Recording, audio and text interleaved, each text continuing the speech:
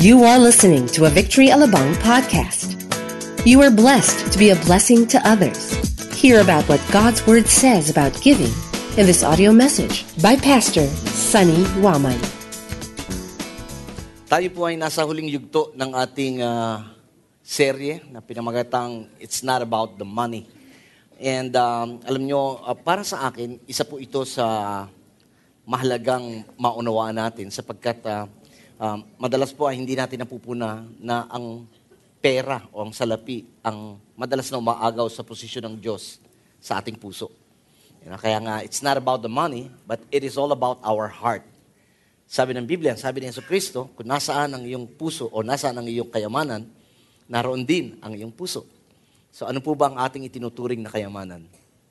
Dahil doon natin makikita ang ating mga priorities, doon natin nakikita ang mga bagay nating pinahahalagahan kung ano ang ating itinuturing na kayamanan sa buhay nito. It's not about the money, but it is all about the gracious God. Ang ating Diyos na palaging nakaantabay, ang Diyos na punong-puno ng kagandahan ng loob, ang ating Diyos na alam kung ano ang mabuting bagay na ibibigay sa lahat ng humihingi sa Kanya. Tama ho ba? Okay, it's not about the money, but actually it's about our attitude towards money. Ang ating pag-uugali tungkol sa salapi. At ating pong tinalakayan last week na sinabi po natin na una sa lahat dapat nating maunawaan na ang Diyos ang nagmamay-ari ng lahat. At pag itong natanggap natin, ang katotohanan ito ay natanggap natin, anyway, whether tanggapin natin to o hindi, yun ho ang totoo. Yeah. Kaya mas maganda tanggapin na natin. Dahil pag ito po ang ating naunawaan at nakita, at once we acknowledge and recognize that God is the owner of everything, then, ang struggle natin pagdating po sa pananalapi, lalo-lalo na sa bahagi ng pagbibigay, ay nababawasan hanggang sa ito'y totaling mawala. Hindi natin sinasabi na, wag mo nang intindihin ang pangangailangan mo at magbigay ka na lang magbigay. Hindi po yun ang sinasabi natin. Bagamat, meron pong mga ilang tao na merong kaloob ng pagbibigay. May mga kilala ba kayong tao na merong gift of giving? Ito yung talagang minsan, yung narinig nating kasabihan na kakainin na lang ibibigay pa. Now, of course, bukod sa mga magulang, lalo na sa mga ina. Pero meron mo talaga mga tao na merong gift of giving. Na itong mga taon to, talagang wala nang isip-isip to. Pagka naramdaman nila na merong kailangan bigyan, bigay ka agad yun. Pag may naramdaman silang pag-uudyok ng Diyos na pagpalain ng isang tao, gagawin kagad nila yun. Walang isip-isip. Bakit? Kasi gift yun. But let's also face the fact na marami ang walang gift of giving. Pero hindi nangangahulugang hindi tayo dapat magbigay. Tama ho ba? At meron naman mga tao na meron namang gift of asking. May kilala ba kang ganon? Sinaso mo, huwag niyong sulyapan yung katabi niyo, hindi yan yun. But again, kidding aside, kaya nga po ang ating hope sa sharing ito ay maunawaan natin o magkaroon tayong masigit na kaunawaan patungkol sa katapatan ng ating Diyos. At nang sa ganun, ito po ay magbubunga sa isang uri ng pamumuhay na tayo po ay handa palaging magbigay. Yeah? Naranasan niyo na hubang makatanggap ng impression sa Diyos o isang thought mula sa Diyos na kayo ho ay magbigay ng isang bagay tapos inignore nyo? Naranasan niyo na ho ba yun? Ako naranasan ko na ho. And napakarami hong pagsisisi ang inabot ko. Maraming panghihinayang ang naramdaman ko nung hindi ako sumunod sa Diyos. Dahil, alam niyo, may mga bagay-bagay. Unang-una, lagi ko itong sinasabi, kung tayo man ay makatanggap ng impression na magbigay, mag-abot, tumulong, 100% hindi ho ito galing sa demonyo. Huwag na ho kayong mag-alinlangan. When you receive a thought from God, an impression from the Spirit to give, 100% it's not from the devil. Why?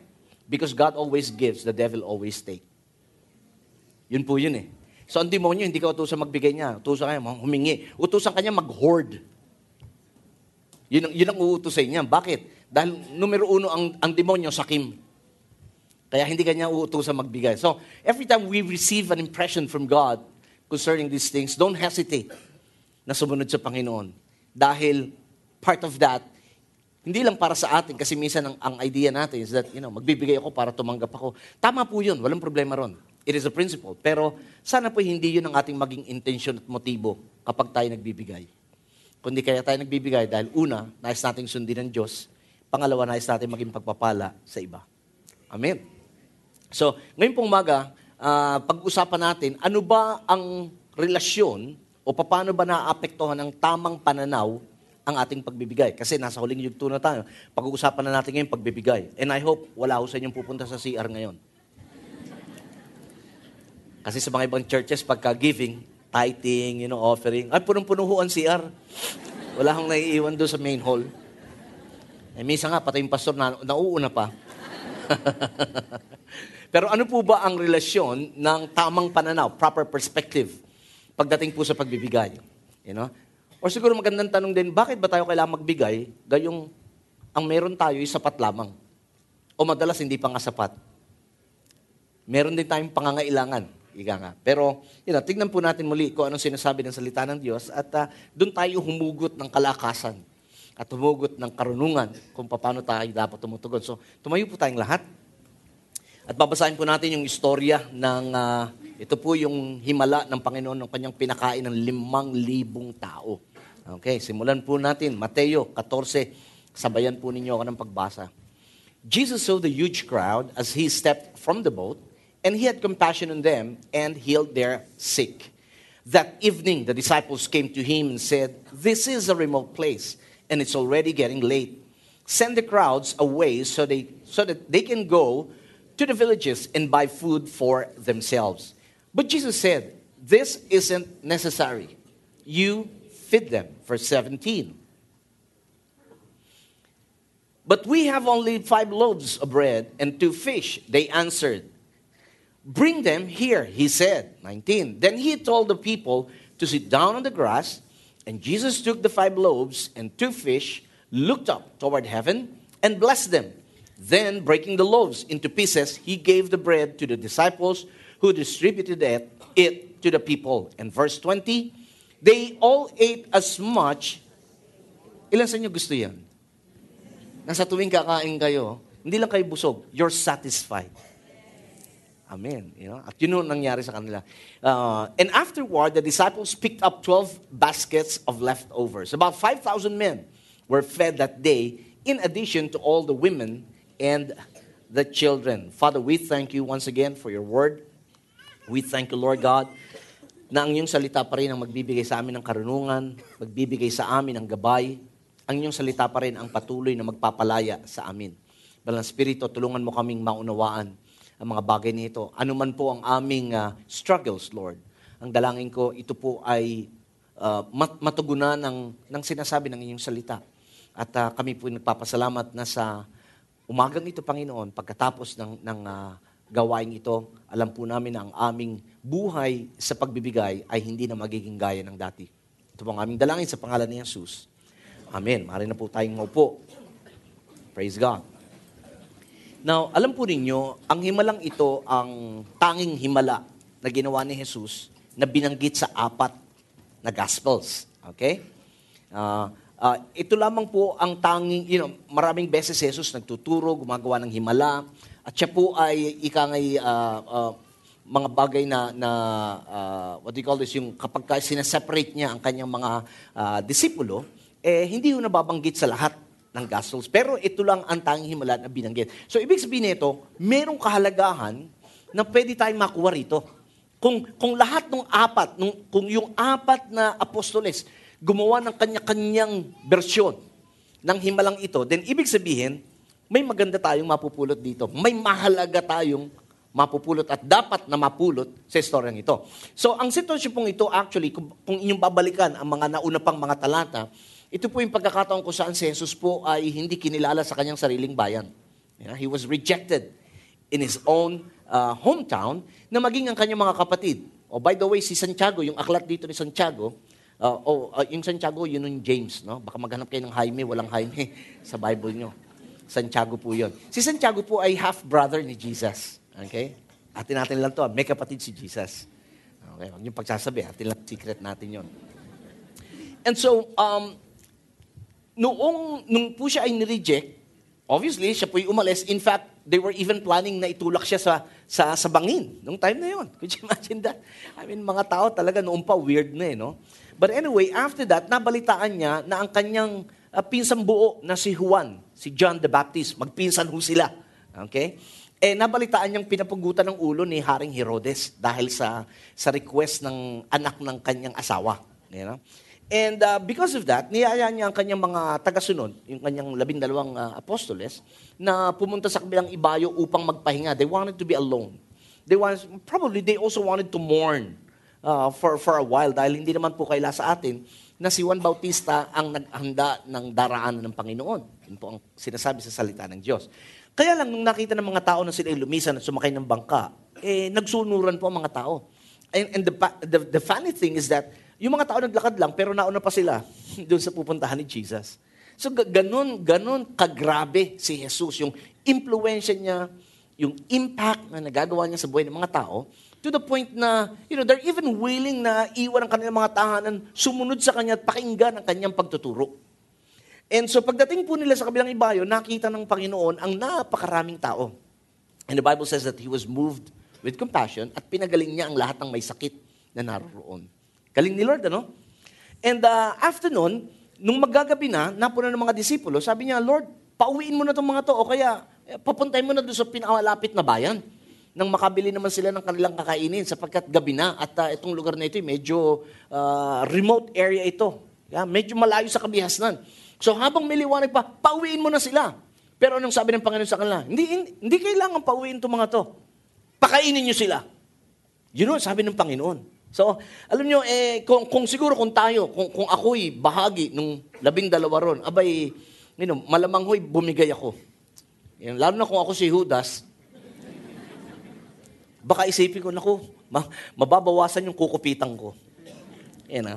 And so, ngayong maga, ito po ang gusto kong isubmit sa inyo, imong kahit na ating pag-isipan. It's not about the money, but it is about the proper perspective. Tamang pananaw sa pananalapi. Alam na po natin, ang salapi ay hindi ugat ng lahat ng kasamaan. Ang pagmamahal sa salapi, ang pag-ibig sa salapi, ang ugat ng lahat ng kasamaan. Okay? So, ang pera po ay hindi masama. Amen. Kung tingin nyo ang pera nyo masama, padala nyo sa akin, pababaitin ko. Pero walang bawian. Siyempre, mahirap magpabait ng pera. You know? So, it's not about money, but about having a proper perspective. At si Jesus po, itong nakita ko sa istoryang ito, si Jesus po ay mayroong tamang pananaw. Sa katunayan, yun ang unang-unang gusto kong isumiti sa inyo, that Jesus had the proper perspective. Bakit ko nasabi ang mga bagay nito? Now, alam po ni Jesus that there will always be needs na darating. Alam niya, palaging may pangangailangan, na hindi ba napuna? Minsan hindi pa nga tapos mapunan ang isang pangangailangan, may sumusunod pa. Meron ka ng personal na pangangailangan, meron pang pangangailangan sa pamilya, sa mga anak, tapos papasok pa yung pangangailangan sa ibang bagay o ng ibang tao na ikaw din ang nilalapitan. At sa totoo lang, madalas ko nakakaturete. Yung bang tipong gusto mo ng marapture. Lalo na pagka may dumarating pang mga nakamotor. Hindi ba? Kaya mapupunan nyo si Jesus, ni minsan wala ko kayo mababasa na si Jesus po ay nataranta dahil sa dami ng pangangailangan ng mga tao sa kanyang, sa kanyang paligid. Never. Why? Because He had a proper perspective. Meron po siyang tamang pananaw kahit po sa mga pangangailangan. And so ganun din po sa atin. As long as we live, palaging may pangangailangan. Whether sa atin o sa ibang tao, ang pangangailangan po ay palaging naririyan. So, tatanungin ko kayo, ano po ba ang inyong nararamdaman pagka mayroong pangangailangan sa inyong paligid? Anong mga bagay na naglalaro sa inyong isipan? Now, probably, kung ang pangangailangan ay personal, ibig sabihin sa atin, simple lang ating gagawin. Hanap tayo ng paraan, didiskarte tayo, para mapunan ang pangangailangan natin. At yun ay typical. Yun ay natural. Dapat lang. Bagamat may mga tao talaga, may pangangailangan mas pipiliin pa nilang humilata. At mahiga, at ang tawag ko din mga abang lingkod, nag-aabang sa tulong ng iba. Pero paano kung ang pangangailangan ay pangangailangan ng ibang tao? How do we respond? Paano tayo tumutugon sa pangangailangan ng ibang tao? Marahil, ang isa sa posibleng, hindi ko sinasabing palagi, pero isa sa posibleng maging tugon natin is, pwede ba maghanap ka na muna ng ibang lalapitan mo? Don't bother me. May sarili din akong pangangailangan na dapat ko munang paragpuin. Posible ho ba? Posible. Although tayong mga Pinoy, madalas, sasabihin pa natin sa magandang paraan. Di ba? Ganun ang Pinoy. Ayaw nating nakakasakit tayo ng damdamin. Di ba? Kahit ikaw nasasaktan pero pinipilit mo pa rin na maging maayos ang iyong pananalita.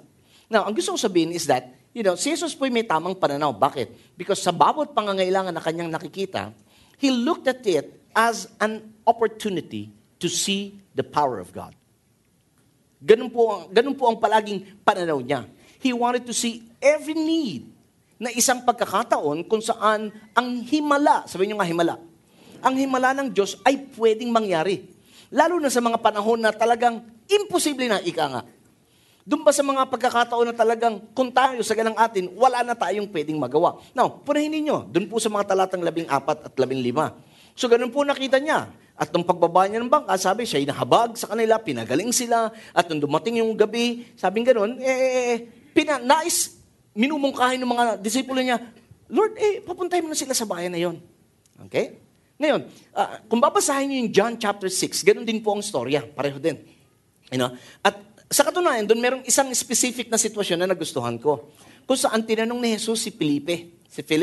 Sabi niya kay Philip, saan ba tayo kukuha? Ito sabi niya, where shall we buy bread for these people to eat? Yun ang tanong niya. Hindi niya tinanong, Philip, tanongin mo nga si Judas kung buo pa yung pera. Kung hindi pa niya na ilalagay sa mga bogus na na NGO niya. Tinan mo nga, hindi yun ang tanong niya. Hindi niya tinanong kung may pera. Naunawaan niyo? Ang tanong niya, saan tayo bibili?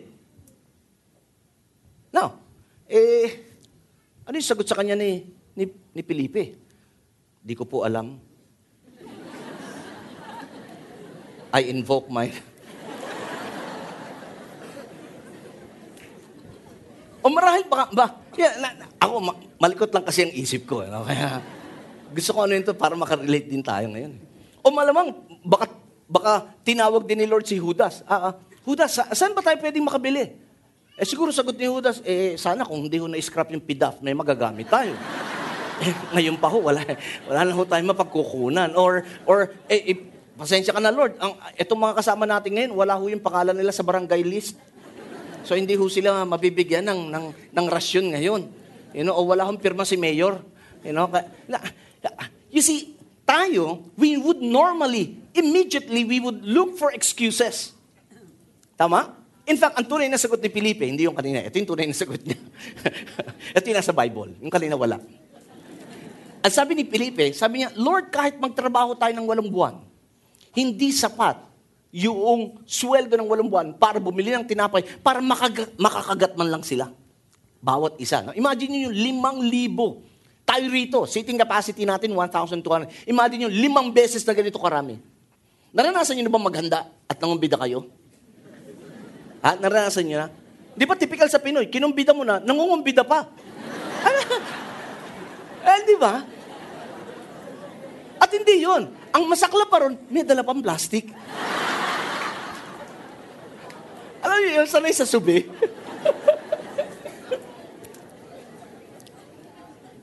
No, but kidding aside again, yun Pero, dahil si Jesus po ay merong tamang pananaw, hindi siya nagtanong dahil hindi niya alam ang gagawin. Sa katunayan, sabi sa John 6, tinanong niya si Felipe para lamang subukin siya. Bakit? Sapagkat alam niya na kung ano ang kanyang gagawin. Ilan sa inyo may ganung gusto na, mayroon kayong wisdom na pag may dumating pangangailangan, alam niyo na agad. Hindi, nakaw patay. Nakayari tayo. Ay, naku, Diyos ko po. Bakit nangyari? Hindi. Si Lord, hindi. Tinanong niya si Felipe, hindi dahil hindi niya alam kung anong gagawin niya, kundi nais niyang subukin si Felipe. Parang sinasabi niya, lagi ko kayong kasama. Tignan ko nga kung paano kayo mag-respond sa ganito. Lagi niyo nakikita that I would always meet the needs of the people. Healing, miracles, and everything. Ngayon, I'd like to see how you would respond. Have you learned something? Yun ang palagay kong, naglalaro sa isipan ng Panginoon. And so, alam ni Jesus Meron siyang tamang pananaw. Now, ang gusto ko sa Panginoon ito, hindi lang siya may tamang pananaw, kundi ito'y itinuro niya doon sa kanyang mga disipulo. At kaya nga yun yung senaryo eh. Alam niya na eh. Parang sinasabi niya, okay, papakita ko sa inyo kung paano dapat tumugon sa ganito. Pag tama ang pananaw mo, tama din ang tugon mo. Alright? Now, so, nung sinabi kanina ni Jesus, huwag niyo nang pauwiin sila. Yeah, Matthew 14. Huwag niyo na, hindi na kailangan pauwiin yung mga yan. Bigyan niyo ng pagkain. Now, I could just imagine their faces. Most probably they were scared. You know, nagugulat siya. Hello, Lord, okay ka lang? Alam ko namatay ang pinsan mo, pero wag mo kami idamay. Isa sa pagdadala mga timo. Kami maiiyak sa ginagawa mong yan. Yun. Imagine, 5,000. And the Bible says, hindi pa kasama yung mga babae at mga anak. So, estimate yun. Kasi sa kanila, during their time, ang binibilang lang mga lalaki. So, conservatively, naglalaro between 10,000 to probably 13,000 ang nandun. But let's just be conservative. Doon na lang tayo sa 5,000 kasi kung yung 5,000 ang hirap nang isipin paano pakakainin eh. Di ba? Lalo kung mga Pinoy yan, naku, yari. And so, this is what I have observed. Yung pong mga disipulo ng Panginoon, they see the situation, they saw the problem, not the potential. Okay? Kanina, anong sinabi ko kanina, kay Jesus, he saw the situation as an opportunity to see the miracle of God. The power of God to take place. Pero ang mga disipulo, they saw it as a problem, not as a potential. Bakit? Anong sabi sa verse 16? But you said, that isn't necessary. You feed them. And then, eto yun eh. Actually, di ba, nagano sila, Lord, meron lang tayo 5 tinapay. At saka 2 isda. Saan galing yun? Sa John 6, binanggit, may isang batang Pinoy. Si Boy. Ando si Boy. Yun sabi, yun ang pangalan niya, si Boy. Sabi niya, narito si Boy, Lord. May 5 tinapay at 2 isda. Maganda nga sa John eh. Kasi sinabi dyan, small loaves and small fish. Kasi meron pong nag-question sa akin, nung dati kong pinangaral ito, yung Matthew 14. Sabi niya, wala naman talagang himala dyan eh. Sabi ko, hindi, himala nga ito ni Jesus. Pakainin mo 5,000 tao ng 5 tinapay at 2. Sabi niya, walang himala dyan. Dahil yung mga tinapay dyan, malalaking tinapay yun. Tsaka yung isda, malalaking isda. Sabi ko, yun nga yung himala eh. Dahil yung mga tinapay, malalaking isda, ang may dala batak. Diba? But kidding aside, actually, yung dala ng batang yun, sakto lang sa kanya, baon niya yun. Padala yun ni Doña Ina. And ang gusto kong sabihin, ay ganito eh. Di ba? Sa maraming beses sa buhay natin, pag dumating ang pangangailangan, talagang madalas ang nangyayari o ang nakikita natin palagi, kung hindi kulang, sapat. Tama ho ba? Okay? So, naniniwala ako, pinabaunan lang ng nanay niya itong batang ito ng para sa kanya. Okay? Hindi ito para ibahagi sa iba. Hindi ito pang exchange gift. Kanya lang ito. Kaya nga, nung kubalikan natin yung Mateo 14, sabi niya, meron lang ho tayong 5 tinapay at 2 isda. Punin nyo nga yung 2 pero fish. Hindi ba parang nagkamali ng grammar? Now, dahil ang Greek niya, hindi ho talagang buong isda, kundi fish cake. Hindi, yun talaga yun. Yun ang Greek word niya. It's just a small portion. Natandaan nyo, hindi pwede magdala yung bata ng buong isda sa ilang araw nilang paglalakbay. Masisira, wala silang ref dyan. Yan ah. Naintindihan nyo ba? So these are fish cakes. So you could just imagine, mas maliit pa. Dahil nga, baon niya lang yon. But anyway, so sabi ng Panginoon, alika, dali niyo yung mga yan sa akin. Yun ang sabi niya. So may tamang pananaw ang Panginoon at nagbahagi niya, itinuturo niya sa mga disipulo na ganito dapat nating tignan ang sitwasyon. Oo, problema, hindi natin isinasaalang-alang yan, hindi natin isinasa-isang tabi. Problema yan, pero wag mong tignan na problema, kundi tignan mo ito na pagkakataon kung saan ang kapangyarihan ng Diyos ay gagalaw sa buhay mo. Yun eh. Alam niyo kung bakit? Kasi kung dito pa lang sa isip, wala na, patay na, yari na, tapos na istorya. Because the Bible says in the book of Proverbs, as a man thinks in himself, so is he. Kung anong iniisip mo sa sarili mo, yung ka. Kung isip mo sa sarili mo, wala ka ng pag-asa, wala ka ng pag-asa. Kung iniisip mo sa sarili mo, yari ka na, yari ka na. Kung iniisip mo sa sarili mo, hanggang dyan ka na lang, hanggang dyan ka na lang.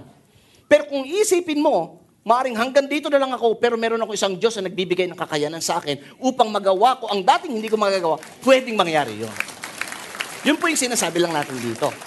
And so, meron tamang pananaw ng Panginoon Jesucristo, itinuro niya ang tamang pananaw na ito, at pagkatapos nito, ito maganda. Ibinigay niya. Ano yung pananaw niya? Bakit ganun siya magresponde? Okay? Bakit tinitignan niya itong pagkakataon sa halip na problema lang? Bakit tinitignan niya itong pagkakataon na makita ang kapangyarihan ng Diyos? Alam niyo kung bakit? Dahil, you see, dito makikita niyo, si Jesus po ay nag-focus, pakinggan niyo no, nag-focus siya sa, hindi doon sa kaya niyang gawin, kundi sa kung ano ang magagawa ng Diyos sa kung anong meron siya. Ulitin ko, parang hindi niyo nakuha. Ibinigay ni Jesus ang kanyang tamang pananaw. Parang, although hindi niya sinabing verbal, yung proper perspective, pero pinakita niya. Hindi siya nag-focus sa kaya niyang gawin. You see, tayo mga tao ganun palagi, di ba? Diskarte. Tama ba? Ano bang pwedeng gawin dito? Diskarte tayo. Tama naman yon sa ilang bahagi. Pero dito, ang nakita ko, ipinakita ni Jesus kung ano ang pwedeng gawin ng Diyos sa kung anong meron siya. Anong meron siya? 5 tinapay, 2 isda. Yun lang ang meron siya rito. Now, ang tanong ko, kaya ba ni Jesus na tumawag ng mana sa langit? Gaya nung nangyari nung Old Testament sa mga Israelita? Alam niyo yung mana? Yung bread from heaven? Okay? Kaya ba niyang gawin yon? Oo naman. Kaya ba niyang tumawag ng mga quails, yung pugo? Naalala niyo, Old Testament din, bumaha ng pugo. Nung sila'y, sabi ng Panginoon, tama na, sabi ni Moses, okay na sa inyo yung mana. Hindi, gusto namin karne. Nagpadala ang Panginoon ng karne, yung pugo, hanggang tuhod. Ang tanong ko, kaya ba ni Jesus na tumawag ng mga pugo? Pati si Puga kung gusto niya. Dumating kayo rito para kaya ba niya? Tanong ko, kaya ba niya? Yes. Oo naman. Pero hindi niya ginawa at hindi niya gagawin. Bakit? Dahil pag ginawa niya yon, ang tingin ngayon ng mga tao, sa kanya lang umasa. At ang magiging excuse ng iba, pag sinabi, uy, ikaw, tulungan mo yung pangangailangan. Hindi naman ako katulad ni Jesus siya. Diyos, ako, hindi naman ako. So again, may excuse tayo. And that is not the proper perspective na tinuturo dito ni Jesus. Kaya ang pinakita niya, meron tayong kakaunti, pero meron tayong malaking Diyos. Yun ang pinapakita niya dito. So, ang sinasabi dito ngayon ng Panginoon is this. Ginamit niya kung ano yung common sa tao. Although he can, at that point in time, he can just call on miracles to take place. But he did not. So what he do is that he used what's common to man. Ano yun? Kung anong meron yung tao. At nung ginamit niya ito, parang pinapakita niya sa mga tao na kung anong meron ka, pwedeng mapanagpo nito, hindi lang pangangailangan mo, kundi ang pangangailangan ng iba, pag inilagay mo sa kamay ng Diyos. Now, ako'y nagpapasalamat. Thank God kay Boy. Nagpapasalamat ako kay Boy. Nagpapasalamat ako kay Boy na si Boy hindi madamot. Tignan mo yung katabi mo. Tignan mo lang.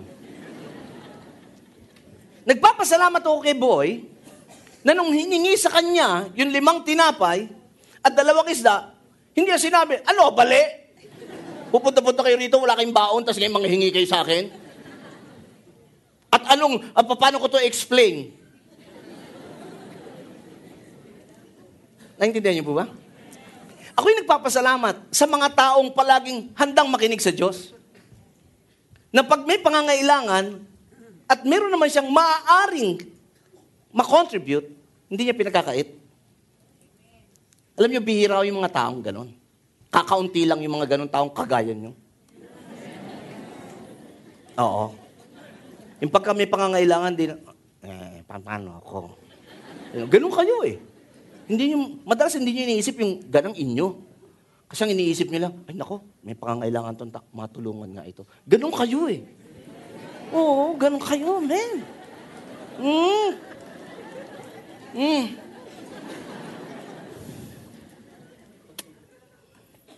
Naunawaan niyo po ba itong pinag-uusapan natin dito? Baka ako lang eh.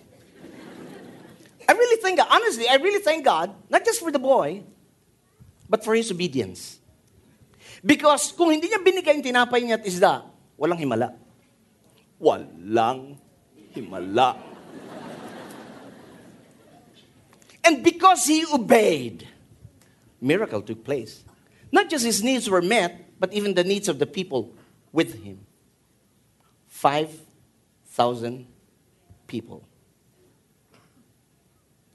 That nobody can do except God. Amen. So parang sinasabi ng Diyos doon sa bata, parang ganito lang. Okay, you give me what you have, I'll take care of the miracle. And naniwala ako parang ganyan din sinasabi ng Panginoon sa atin. Give me what you have, and I'll take care of the miracle. Parang, you provide the bread, I'll do the miracle. Parang ganun. In short, if we really wanted miracles, may bahagi tayo.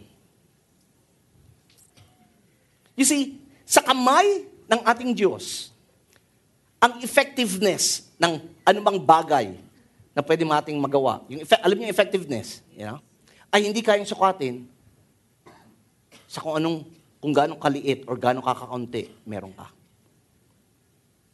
See, in the hands of the Master, effectiveness is not measured by the size of your resource, but by the size of His hands. The power of His hands. Now, let me give you, naalala niyo ng panahon ni Elijah? Hindi yung langis. Yung byuda na huling pagkain. At sabi ng byuda, ito na huling pagkain namin. Lulutuin namin to, kakainin. Tapos, patay na kami. Anong ginawa niya? Inilagay sa kamay ng Diyos. Anong ginawa ng Diyos? Pinarami. Hanggang sa natapos ang taggutom, sila ho ay nakaraos. Naalala ng panahon ni Elisha? Byuda rin. Alam niyo, ito nakakatuwa sa Diyos eh. Maraming beses, pag ang Diyos gumamit ng instrumento para maging pagpapala, yung mga taong hindi mo iisipin na magagamit niya. Ang mga byuda ng panahon nila, hindi po katulad ngayon, pero ang mga byuda ng panahon nila, ito yung mga kahabag-habag na tao dahil wala nang ibang inaasahan kundi ang Diyos. Pero sila yung ginamit ng Diyos. Kasi Elisha, ganun din. Naalala niyo, di ba? May isang byuda, lumapit sa kanya, namatay asawa, maraming utang, kukunin yung anak na pambayad. Ano sabi ni Elisha sa kanya? Anong meron ka? Kaunting langis, tsaka isang garapon. O sige, manghiram kang garapon. Inilagay niya sa kamay ng Diyos. Anong ginawa ng Panginoon? Pinarami ito at nabayaran lahat ng utang. In short, ang gusto ko na ipunto ganito. Anong meron ka? Gusto mo ng himala? Anong meron ka? Anong pwede mong ilagay sa kamay ng Diyos para paramihin niya at panagpuin ng pangangailangan mo at maging pangangailangan ng ibang tao? Narito pa ho ba kayo? He gave His proper perspective. You see, it's one thing to witness a miracle and it's another thing to be part of a miracle. Gusto kong palagi nakakakita ng himala. Iba. Nakakita na ba kayo ng mga himala? Kunyari, yung bulag, nakapagsalita, yung...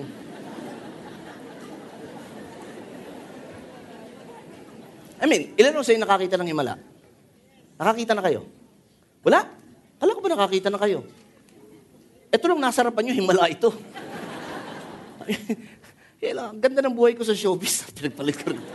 Himala ito. No, ba't kaya ka sa ilan ho? Sa totoo lang, ilan nakakita sa yung himala? Di ba ang ganda, ang sarap makakita ng himala? Pero maniniwala kayo sa akin, and you agree with me, mas iba pakiramdam pag bahagi ka ng himala. Pag ikaw ang ginamit sa himala, iba.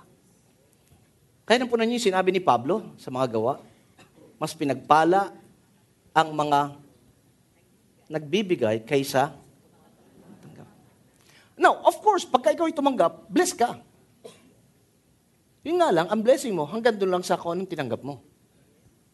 Pero yung nagbigay, iba blessing noon. Una, iba pakiramdam mo. Hindi ba parang you feel, wow, galing. Kalahin mo, napagpala ng maliit na bagay, meron ako ibang, di ba? Iba yung feelings eh. Now, matindi pa nun, binigyan mo ng pagkakataon ng Diyos para pagpalain ka pabalik. Kaya nga sabi, it is more blessed to give than to receive. Kaya ang nangyari dito, panahin ninyo, Verse 19. Then he told the people to sit down on the grass. Jesus took the 5 loaves, 2 fish, looked up toward heaven, and blessed them. Sa ibang translation, and thanked Him. So in short, pakinggan ito. Ganda rin to. Si Lord, wala pa yung himala, nagpapasalamat na. Ilan sa atin nagpapasalamat lang pag nandyan na? Kaya nga ano sabi sa Philippians 4:6, huwag kang mag-alala sa anumang bagay, but in prayer, supplication, with thanksgiving. Now, because Jesus knew what to do, because Jesus knew that God will back Him up, simula pa lang, nagpapasalamat na siya. Amen. Now, maganda ho yun. So, gusto ko kayong tanungin, pagka tayo po ba'y nagpasalamat sa Diyos, bukol sa puso? Lord, thank you for this food. In Jesus' name, Amen. Are we really thankful? Are we really thankful na, again, proper perspective. Pag ba tayo nagsabi sa Diyos ng Lord, salamat, naiintindihan ba natin sinasabi natin? Isang lang, medyo magandang pag-isipan. Para pagka tayo nananalangin, kahit panalangin ng gutom, naintindihan nyo when you say, Lord, thank you sa pagkain. Sa katunayan, dapat talaga tayo magpasalamat. Dahil hanggang ngayon, marami pa rin hindi kumakain. Nawa po'y maging bukal sa atin. Okay? And so, nung nagpasalamat siya, hinati-hati yung mga tinapay, ibinigay yung mga tinapay sa mga disipulo para ibahagi sa tao. Again, ito yung sinabi, you provide the bread, let me take care of the miracle. Nung hinati niya na yung tinapay, na-imagine ko naman yung bata, nung hinati niya na yung tinapay, hindi naman sinabi sa Biblia, okay, pero na-imagine ko lang. Sabi ng bata, wala na talaga to, tuloy-tuloy na to, nagkahatian na eh. But anyway, again, thank God, He obeyed. Pero ito ang gusto ko, they all ate as much as they wanted. And afterward, the disciples picked up 12 baskets of leftovers. Haven't you noticed? The leftovers were even more done with what Jesus had begun. Mas maraming tira kaysa doon sa pinagmulan. Now, pag-isipan natin ng kaunti. Mas maraming tira, 12 basket ng tira kaysa doon sa naunang 5 tinapay at 2 isda. Ganun kumilos ang Diyos. Pareho nyo, mismo si Jesus, good steward. Pinakuha niya yung tira. Hindi niya sinayang. Hindi siya, hayaan niyo na. Marami pa naman tayo niyan. Kaya ko pang gumawa ng himala, hayaan niyo na. Hindi, sabi niya, sige, kunin niyo yung tira. Kailangan good stewards tayo. Na may narinig akong nangaral na itong 12 basket ng tira ibinigay sa mga apostoles. Hindi ako naniniwala doon. Kundi ang kapal naman ng mukha nila. Kung tatanggapin nila yun. I mean, wala na nga binigay eh. May take home pa. Hindi ko alam kung Pinoy din tong mga to,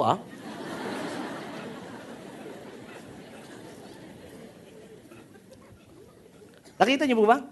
May tamang pananaw si Jesus. Itinuro niya yung tamang pananaw at ipinakita niya kung ano yung kanyang tamang pananaw. So, ito lang gusto kong pauwi sa inyo ngayong hagang ito.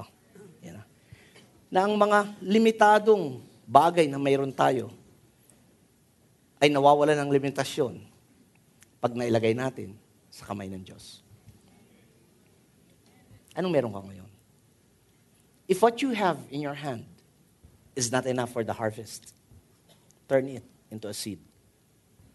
Now, always remember, when God blesses us, He gives what? Bread for food. Seed to sow. Lagi ang tandaan nyo. Meron kang pangkain, meron kang pantanim. Meron kang pangkain, meron kang pantanim. Huwag natin kainin lahat. Dapat natin malaman, alin ang pangkain, alin ang pantanim. And I would like to challenge you, habang meron kang pantanim, itanim mo ng itanim. Dahil di mo alam kung alin ang tutubo. Yun ang sabi sa Ecclesiastes, kung ito o yan, pareho sila. He who has been stealing must steal no more. Kundi ano, but must work doing something useful with his own hands. Bakit? That's the point. Tagalogin ko, sabi niya, siya na nagnanakaw. Siya na namimitik ng bag. Nang may bag. Lalo na pag yung katabi niya nag-worship. Sabi niya, ay wag na magnakaw. Kundi ano sabi niya? Kundi ikaw ay magtrabaho. Gamitin mo ang iyong mga kamay. Ano? Para saan? Para saan? Para may bahagi ka sa mga nangangailangan. Now, ibig sabihin again, yes, dapat lampas na tayo dun sa level na God bless me. Dapat pray natin ngayon palagi, God, make me a blessing. Because we can never be a blessing unless we are first blessed. Amen.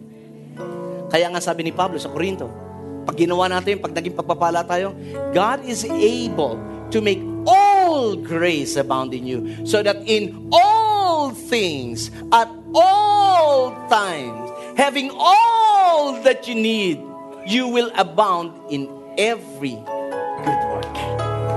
Wow! Gustong-gusto ko doon talatang to. Ang daming all. Di ba? Lahat ng biyaya ng Diyos sasagana sa iyo upang sa lahat ng bagay, sa lahat ng oras, sa pagkakaroon ng lahat ng iyong pangangailangan, still, mag-uumapaw ka pa rin sa mabuting gawa. We are blessed to be a blessing to a lot of people. And this is the best part. Actually, may mas matindi pa rito. This is the best part, which I like most. Now he who supplies seed, again, to the sower, binhi pantanim, tinapay pangkain, will also supply and increase your store of seed and will enlarge the harvest of your righteousness. Verse 11, would you read it? Go. You will be made rich in every way so that you can be what? On every occasion. Bakit? Eto na. And through us, your generosity will result in thanksgiving to God. Amen. Which is the very thing that God really has in His heart and His mind. Why He wants you and me to be a blessing is not just for us to be a blessing, but for us to meet the needs of other people. And aside from that, nabanggit ko kanina, so that also God has an avenue to bless us back. But the greatest thing of all is this, that when we start to be a blessing sa ibang tao, those people will start to thank God. In short, at the end of the day, it's not about us, it's not about the money, but it is all about God. Amen. Come on, stand up on your feet. Stand up on your feet right now. Stand up. Stand up. We hope you were inspired by that message. To listen to our podcasts on the go, get the Victory Alabang app now. Available on both Apple and Android mobile devices. For church events and updates, follow us on Facebook, Twitter, and Instagram. Thank you and stay connected.